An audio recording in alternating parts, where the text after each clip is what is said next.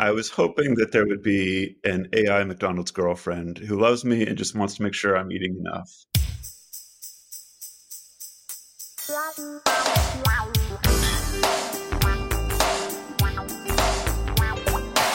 Hello, I'm Mike Merrill, here with my co-host, Zach Rose, to talk all about McDonald's and, today, artificial intelligence.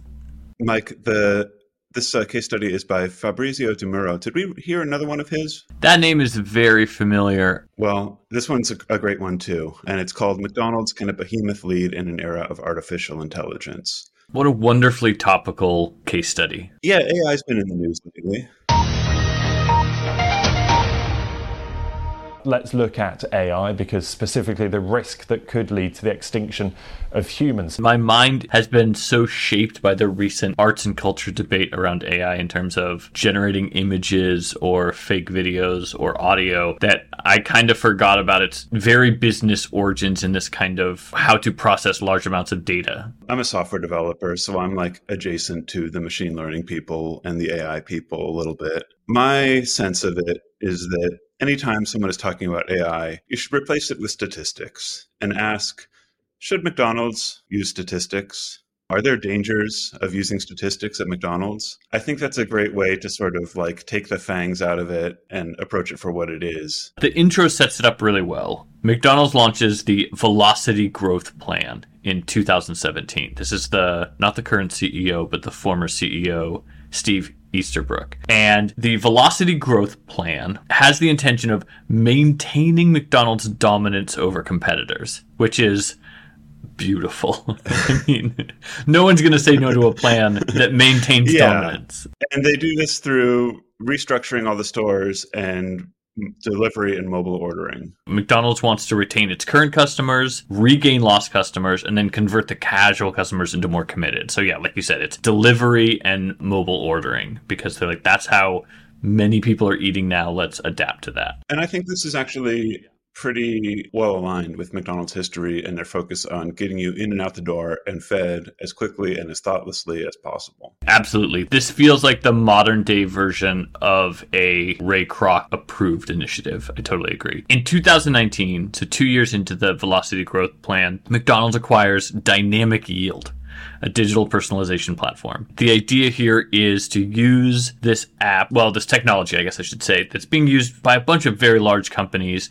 to create immediate recommendations, one-to-one messaging, and sort of manage customer data and use it to interact with our individual customers better. And I want to point out that their plans here, as far as they can like put them in concrete terms, are to do things like, recommend a coffee to someone who's buying a Happy Meal at 4 p.m. It's sort of like, they're obviously not artificial intelligent ideas because they're ones that you could kind of imagine. Like, they're not super unexpected. They are based on a very large data set that the AI can kind of cull through and decide, if this condition, that condition, and this condition all overlap, let's do this or suggest this. There's a pretty great summary of McDonald's background, information, and history, which I just want to completely skip because we've talked about that in almost every episode. So let's jump into the Velocity Growth Plan. I love these plans. What's the name of the current plan that we're under? Accelerating the Arches. Support for our pillars of responsible sourcing, community connection, sustainable actions, and providing opportunities to communities. I love these corporate plans that are visual frameworks. You can almost see them. Velocity Growth Plan, it feels like a product that was engineered by the company. I feel like this is equivalent to the architectural idea of a partie. It can be a shape. It can be like a phrase, like bringing the outside in or turning the inside out or something like that. And it just guides every facet of the project. It's sort of recursive and multi-level, and you should be able to see it everywhere. And I think why it's important is because McDonald's, having franchises, has to sell these ideas downstream. As much as it is a mandate, they also need to get that buy-in from the local operators. Mm-hmm.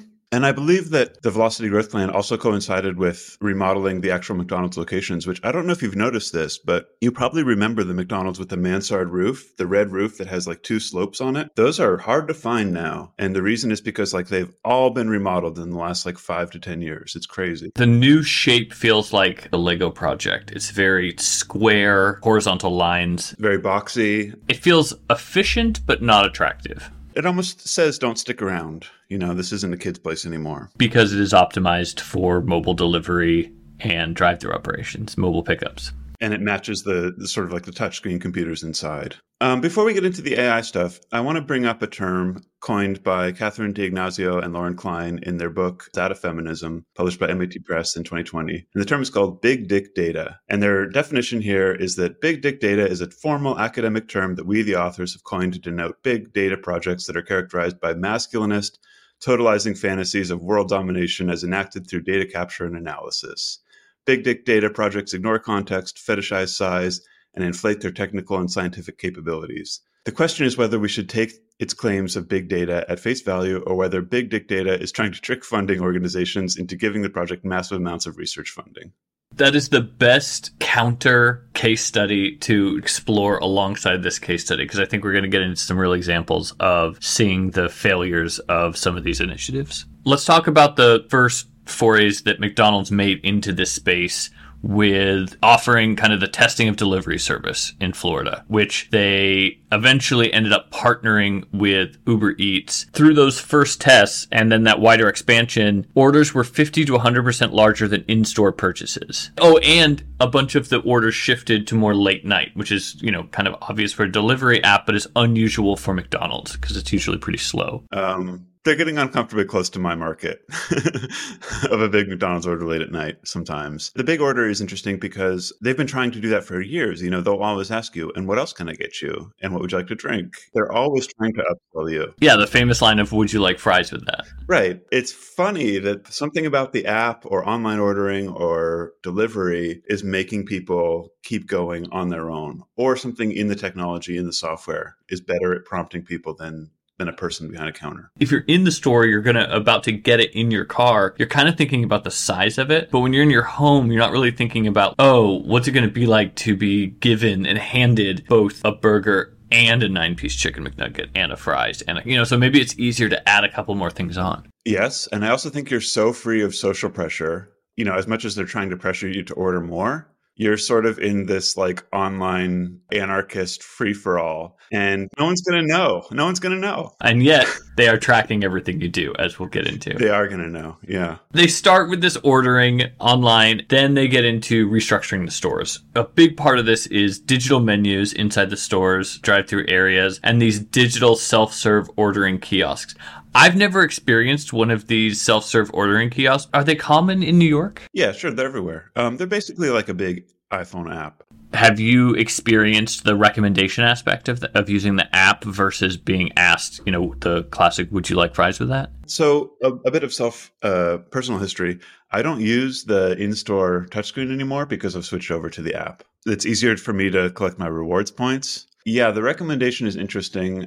I find myself not wanting the recommendation most of the time. I think I'm sort of I like the McChicken, so I'm sort of like, I'm in a weird corner of McDonald's already, and I think they're just trying to recommend me like the stuff that it doesn't seem personalized. It doesn't seem like they're hooking into things I really want. They're not looking at the long history of every male in New York that has consistently ordered chicken sandwiches and then being like, what else can we prompt to give this person? It feels a little generic. I mean, specifically just for our listeners, the McChicken is a smaller chicken sandwich than the ones that have been introduced lately. And it's like kind of like the classic hamburger of the McDonald's chicken sandwiches. I've seen Instagram reel things that are like talking about the McChicken people. And I would think that there's some like way to tap into the predictive analytics of McChicken people and the categorization thereof. And again, I'm not paying that close attention. And it's possible that like I'm just zoning out, and I have been getting recommended stuff this whole time.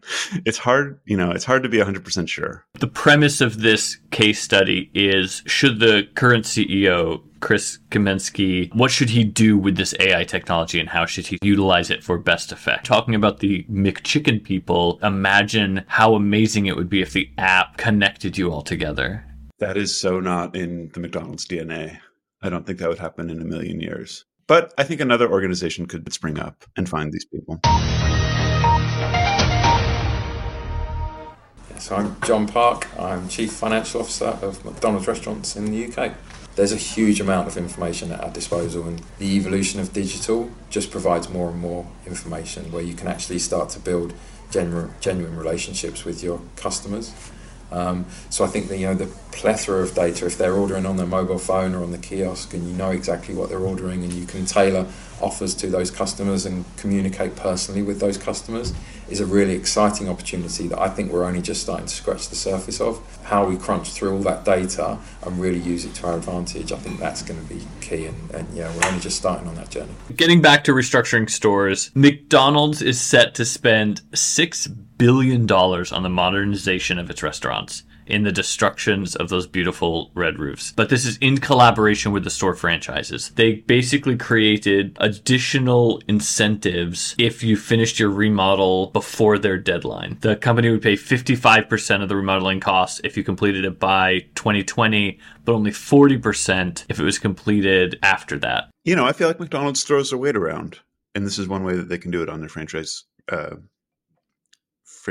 or franchisors? I think franchisees. Much like, our cultural institutions of like a Disney, there is an appreciation of an older McDonald's. And it's interesting that isn't a preserved type, or let's save some of this decor, but then still utilize some of these upgrades at the same time. It really feels like an all or nothing. I think it's important also to remember that the original McDonald's does not exist. They have demolished and destroyed almost all evidence of early McDonald's history. I think this is in their DNA to sort of pick and choose what parts of their past they want to use and remember, but mostly get rid of it. It's even less future leaning than it is a very present company. Yes. They are very pick and choose about what to remember. And I think the software thing is smart because whether or not the AI pans out in the 2020s, it sort of doesn't matter. Like the behavioral stuff that people are using the software, I think is way more important, and it sets the foundation for the next several decades of McDonald's. The customer-facing version feels like the rushed and actually less important part than the back end of where that technology is being used, which we'll get into. Before we leave restructuring stores,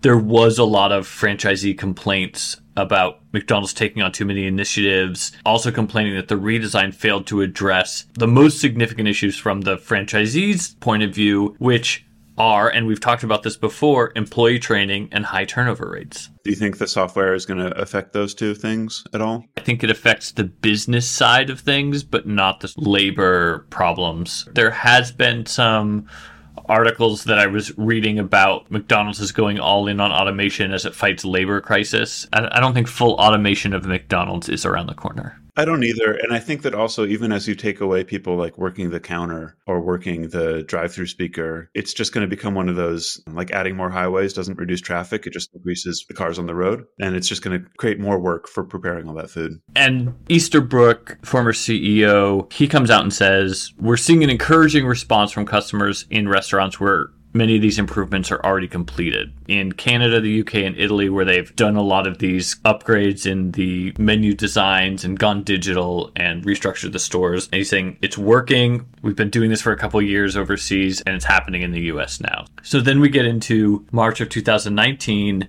the acquisition of Dynamic Yield, which is a $300 million acquisition and McDonald's biggest acquisition in 20 years. In Silicon Valley terms, a $300 million acquisition feels middle of the road or even small, at least in the last decade. What are they really buying? I think they probably bought a company that was their customer, and it was more of an acqui-hire, both for the people involved, but also the technology. Thinking back on it a little bit more, also, this is something they can't build themselves, but they want to be part of McDonald's Corporation. They can't start from scratch on this, yeah. And so it almost sort of doesn't matter which company they buy. The important part is to get it in-house. The claims that they're making, I think this is where we get into where some of this stuff falls apart. Like, dynamic yield is going to offer personalization across digital channels, and McDonald's entering into this age of the customer where one-size-fits-all experience isn't going to work. It needs to be able to engage digitally, and it needs to be able to customize its responses. Do you think that's really so important? I think it's important to get people using the software. I don't think it's important to really discover and exploit every possible way to cram more hamburgers into their customers. I think the idea of personalization is wrong for McDonald's. McDonald's is a business that exists to sell the same thing over and over and to engineer a process in order to do that very quickly. McDonald's exists as a one-size-fits-all experience. So the idea of trying to change that through digital like magic, I question the ability of McDonald's to pull that off. I question the ability of them to perform miracles. However, I would have to disagree about personalization and McDonald's being incompatible. I think you're right when it comes to customizing the burgers. Have it your way, that's Burger King's thing. But because the menu is so streamlined, it favors composition. It favors, I'm going to get this size fries with this sandwich and this drink. I'm going to get 6 of those. I'm going to get 3 of those. I'm going to get 4 cookies. The streamlined nature of McDonald's really it fits well with software. They've matched their production kind of back of house process to the way that a user would interact with the software in order to marry those two things together. I'll even go further and say that I think the 20th century ideal of mechanized food and McDonald's, it's a kissing cousin to mechanized information and computers, that they're sort of meant for each other in a deep way. There's this idea that Domino's Pizza is not a pizza company, but a technology company in the way that they have been at the forefront of all of these technological changes and really focused on a lot of this stuff, and feels very adjacent to that sort of analysis, is looking at, can McDonald's merge together atoms and bits? Can they use both of those things in the same way? This is obviously somebody's like big dick data idea at McDonald's is like, oh, wait, what if we scanned the license plates and then we knew when you were pulling into the parking lot and we knew what to order you, PR-wise, legally, like ethically, like they should be able to know that that's a bad idea. The experience of using a drive-thru is often loud and the speakers are bad. And if I pulled up, my order at McDonald's, especially in the morning, does not really change. If it just defaulted to that and then asked if I wanted to change it, that does feel efficient to me. License plate reading in 2023 feels like that's going to be creepy. This is one of those things, if you don't know how this stuff works,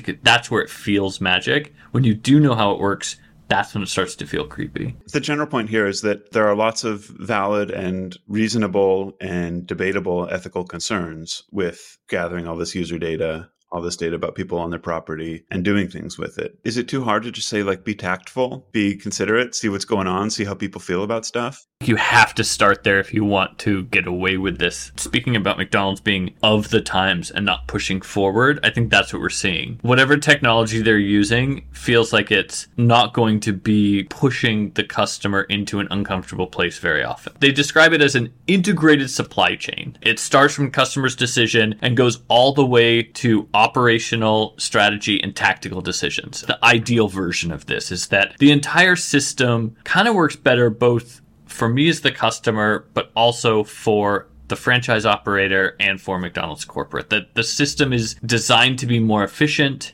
for everyone involved. And one of the challenges that they highlight is in the process of that is what you brought up with customers objecting to McDonald's openly collecting data. How comfortable are people going to be with that? I think what we've seen is that no one cares about privacy. I think it's more fair to say that no one understands privacy. On an individual basis, the more you understand and can think through the scenarios of how your privacy might be violated, the more you care about it. But there's nothing like favoring corporate media to explain that to everybody. There's no incentive to get people to think about that, unfortunately. In the car, on our person, in your home. Do you think people understand how much of our lives are being collected? What else do we not know? Well, big data is the fuel that powers the information economy. It's powered by data that's collected, often to better advertise, but sometimes just to better tailor services to us. Of course, it could be true that some of that data can be misused and that some consumers might not be aware of how it's used. Bigger companies are starting to realize, because of the public pressure and also pressure from regulators, that they have to be better stewards of the data that that they collect. But we need to understand that privacy is a very subjective value and that some people will be very sensitive about it, others not so much. There was another challenge in here where one of these research directors talking about the company was arguing that McDonald's had to expand the capability of its mobile app to include a more sophisticated loyalty reward program, which is something I definitely want to ask you about. How have you seen it change and where are you at now? Let me check my app. I think I started using the app in the pandemic, and I got a lot fatter in the pandemic, I'm not going to lie. And I'm working that off now. But as it stands, I'm down a bit. I have 18,000, almost 19,000 points. And a Big Mac, for reference, is 6,000. So I'm scraping the bottom of the barrel. I've only got like 3 Big Macs. So in preparation for this episode, I turned on notifications. So I'm allowing McDonald's to send me notifications. I've gotten 2 notifications. They've been the same notification. And it is that the Mets hit 5 home runs last night, get a medium fry for $1. It's interesting how boring that is, though. It's not a compelling use. That is certainly not much of a form of even statistics. It is simply, thing A happened, send alert. This case study closes with next steps. The question is, how could Kaczynski use dynamic yield to further improve the company's business operations? Gradually, slowly. It seems like it's kind of going to take care of itself. McDonald's bought this company called Apprente in 2019. They also invested in a mobile app company called Plexure. And that and Dynamic Yield, they created a Silicon Valley-based group called McD Tech Labs. Then, in 2021, McDonald's just sold its tech lab to IBM. They're still using the technology, but they're just giving it to IBM. It seems like they tried, and then they quickly realized, no, we can't do this in-house, and they brought in IBM. Right. I think part of that is very real and logistical, and like you can't get all these people aligned on the same way as if you just bought in a company. But I think it's also like a tremendous power struggle to sort of build something from scratch about who's going to own it and what it's going to do and what its responsibilities are. And by acquiring something and bringing it into your company, the leadership who made that decision gets to sort of have more authority about how it's going to integrate and what its responsibilities are. To close out, let's pitch some wild ideas for how to use dynamic yield. I would love to see dynamic pricing. Not so sure about that one. I think that could upset some core customers. I think with the ethical things we've been talking about, people are already irritated at Facebook for making notifications that are like so good and so addictive. McDonald's has come under criticism for addictive food, that the food is like too good or something. It seems so easy that they could fall into like a PR nightmare about how they're causing obesity through this Instagram times McDonald's digital drip that they have these kids on. There's a real like danger to being too aggressive with the individual wheeling and dealing of hamburgers through the app. The real answer to this question is it's all the boring stuff. Dynamic yield should be used to improve the company's business operations by looking at things like the supply chain and all the interactions up until the customer. Yeah.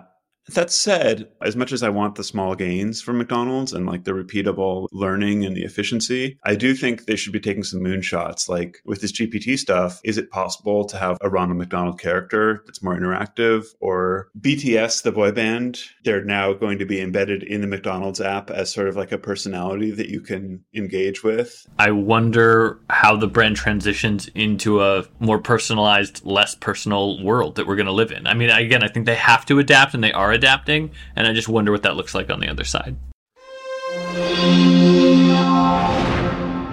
I interviewed today Chris Kempczinski, who's the CEO of McDonald's. So the app for us, everything is moving to the app. I think for us, it's been an interesting evolution to see where, for years and years, the center of the relationship that we had with the customer was in the physical restaurant. And what we're seeing, particularly with Gen Z and millennials, is it's moving to a much more of a digital relationship. Good luck, Chris. We're rooting for you. Should we do one like 3, 2, 1? Good luck, Chris, and then end the episode? Good luck, Chris.